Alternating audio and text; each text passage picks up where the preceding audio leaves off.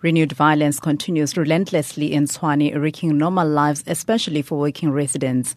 There's been a spate of destruction of businesses, buses torched, fatalities reported by police. Residents in Tshwane have made their demands clear, and the mantra on the ground is Ramokgopa or no vote. However, the ANC's Women's League has thrown its weight behind the candidacy of Didiza.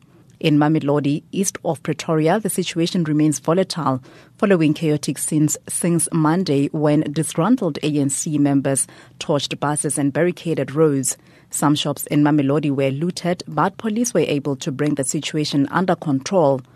Meanwhile, hundreds of commuters in Hammanskraal, north of Pretoria, have been left stranded as bus operations have been suspended in order to keep the fleet out of harm's way. This after 3 buses were torched on Tuesday. Jubilee Mall in the area had to be evacuated after management received a tip-off that angry protesters were planning to storm the shops. Finally, in Pretoria West, there's a heavy police presence where a crowd of around 1,000 protesters were dispersed peacefully. Over 40 police officers were on the scene.